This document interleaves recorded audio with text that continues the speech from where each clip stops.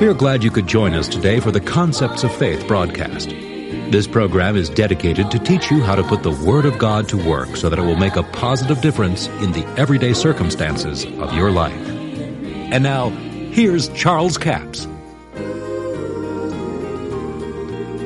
Matthew's Gospel, the 17th chapter. Verse 19, Then came the disciples to Jesus apart and said, Why could not we cast him out? And Jesus said unto them, Because of your unbelief.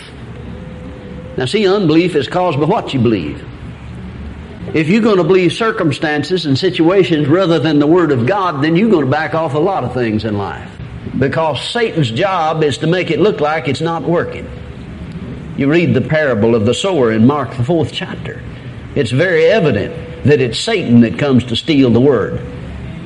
5 things that Jesus said He used to steal the Word from you. Affliction, persecution, deceitfulness, riches, lust of other things entering in, you see. Affliction. In other words, when you go to believing for healing, you probably get worse. I had a man in my service one time. He came in the prayer line, laid hands on him, prayed the prayer of faith. He had a chronic back ailment. He said, for 20 minutes after you laid hands on me, I hurt worse. Immediately, he hurt worse. The pain grew worse. Trying to get him to back off the Word, see. But you see, he had learned to hold fast to his faith. He said, no, thank God, they laid hands on me in the name of Jesus. I believe I've received my healing. Before the service was over, he was totally delivered and never had another problem with it, back problem. Now notice Jesus says, because of your unbelief. For verily I say unto you, if you had faith as a grain of mustard seed, you shall say unto this mountain, remove hence to yonder place, and it shall remove, and nothing shall be impossible to you. Nothing shall be impossible to you. Now that's strong language, isn't it? If you had faith as a seed. Now just forget the word mustard. I think we get involved with that, sometimes we miss the whole point. If you had faith as a seed, you would say. What would you say? You would say what you believe. You would say to the problem, you won't hinder me any longer. You would say to that allergy, in the name of Jesus, you will not hinder me any longer. You're a thing of the past. I'm saying it in the name of Jesus. Somebody said, what if it grows worse? Just keep saying it. Keep saying it. Keep saying it. Faith cometh by hearing. See, Jesus is telling you how to plant your faith. See, if you go over to the 17th chapter of Luke, Jesus said to His disciples, when they said to Him, Lord, increase our faith, He said, in so many words, He says, fellas, you don't need more faith. What you need to do is use what you have by planting it. And He said, the way you plant it is to say it. He said, if you had faith as a mustard seed, you would say unto this sycamore tree, be plucked up by the root, be planted in the sea, and it would obey you. It would obey you. The inanimate object. Now, you know, He's not talking about rooting up trees anyway. He's talking about problem areas. Specifically there, He's talking about unforgiveness. You ever heard somebody say, well, you just don't know what so-and-so did to me. I just can't forgive them. Well, I don't know what they did for you, but I know what unforgiveness will do for you. It'll kill you. Jesus tells you how to get rid of it. See, the context of that in Luke the 17th chapter is that He had said that if a man commit a trespass against thee 7 times in a day, and he repent, thou shalt forgive him. We can all make it the first time pretty good. Some of us can squeeze by the second time, but the third time we want to bust his lip, you know. But now what did Jesus say? See, the apostles, now notice this was the apostles. They said, Lord, increase our faith. Now what did faith have to do with it? They understood that it took faith to forgive a man that did the same thing 7 times in one day. In other words, you can do things by faith you can't do any other way. In one of the Gospels, one records it this way, 70 times 7 in one day. Now what Jesus is doing, He's just making it an impossible situation for the natural realm. So it has to be supernatural to do that. And then the apostles understood that, and they said, Lord, increase our faith. You can forgive by faith when you can't do it any other way. Now here's the secret. He tells you how to do it. He said, if you had faith as a seed, you would say. In other words, faith works like a seed, and the way you plant it is to say it. say to the sycamore tree. Now notice, they're probably walking down a path and there's a tree in the middle of that path. He said, now, fellas, you don't need more faith, because if you had faith as a seed, you could say to this tree, be plucked up by the root, be planted in the sea, and it would obey you. It would obey. See, the King James says it should. The Greek says it's strong in that. The interlinear Greek says it would obey you. Now what he's saying is that you can do it by faith if you start saying it, what you're going to do. See, now when people say to me, well, you know, I just can't forgive. I say, well, how long you been saying that? Well, I guess about 10 years now. I said, well, it worked real good, didn't it? Jesus said you could have what you say, and you've been having what you said. Now, Jesus tells you how to undo that thing. He said, begin to say to the problem. See, unforgiveness there was the problem. Say to it, you won't hinder me any longer. You'll be cast into the sea. You'll be covered by the blood of Jesus. I put this thing under the blood in the name of Jesus. I make a decision to forgive, and I do forgive. You hear me saying it? I forgive them in Jesus' name. I may not want to. I may wish to God I didn't have to. But Jesus said I do, so I will. See, when there was no hope, Abraham believed in hope. He made a decision to believe. Well, how could you believe in something when there's not any? See, there was no natural hope as far as Abram was concerned. He's 99 years old and his wife's 90. But he went to the Word of God and got him some supernatural hope. That's where you get your hope, from the Word of God. Now, if you'll begin to say that in things that have overcome you in life and begin to say to them, you won't hinder me any longer, I'm saying it, say it aloud where you can hear you say it. You don't have to go tell your neighbor about it. You're the one that needs to hear it. I think this is where people make a mistake with the faith thing.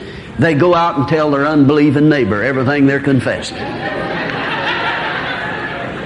And they tell their unbelieving church members. And they try to talk you out of it. No, you're the one that needs to hear it, not your unbelieving neighbor or some unbelieving church member. It's for your benefit. God said, remind me of what I've said. He doesn't want you to remind him because he's forgetful. He wants you to remind him so you'll hear it. Hallelujah. Well, we could get on a side journey here. In fact, I guess we already have, haven't we? But now let me point out something to you here. Back up there to Matthew, the 10th chapter. When the man said, I brought my son to your disciples and they could not cure him. Well, they could have, but they didn't, because they backed off their faith. Now let's read from Matthew, the 10th chapter, verse 1. And when he had called unto him his 12 disciples, he gave them power against unclean spirits to cast them out and to heal all manner of sickness and all manner of disease. Now, could they do it or couldn't they do it? He gave them power and authority, you see, over all manner of sickness and all manner of disease. Now, I heard Oral Roberts say something in the charismatic conference that stuck with me, and it helped me tremendously. He read this verse and he said, notice that Jesus gave them power over all sickness and all diseases, but didn't give them power to heal all people. Now, that'll answer some of your questions. Somebody said, well, some get healed and some don't. That's right. Some won't receive it. Some don't understand it. Some people rather be sick. Now, not a whole lot of them, but some. I've met some of them. I remember one lady in Anaheim Convention one time was at Keith Copeland meeting. I had taught on faith and healing, and she came to the book table after the service, and boy, she gave me a bad time. She said, I know what you're saying. She was paralyzed. She's in a wheelchair. She said, I want you to know that God put me in this wheelchair. I said, no, sister, God didn't put you there. Yeah, I know He did. He made me have that car wreck. I said, no, God didn't make you have that car wreck. The thief cometh to steal, kill, and destroy. Well, she said, I know it was God. I said, well, what makes you think it was God? Well, she said, because if I wasn't in this wheelchair, I couldn't write this book. I was afraid to ask her what the title of the book was. But I'll guarantee you it was on suffering.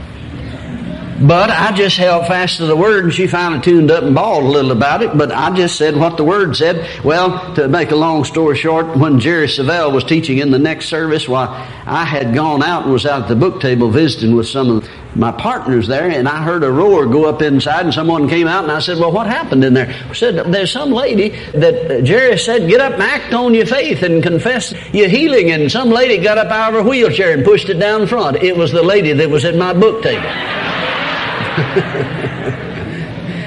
Well, you see, sometimes it's because of a lack of knowledge that people don't receive their healing.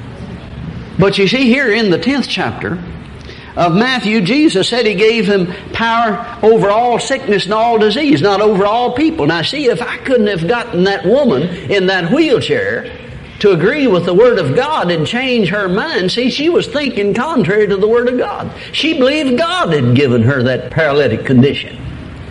Wasn't God at all.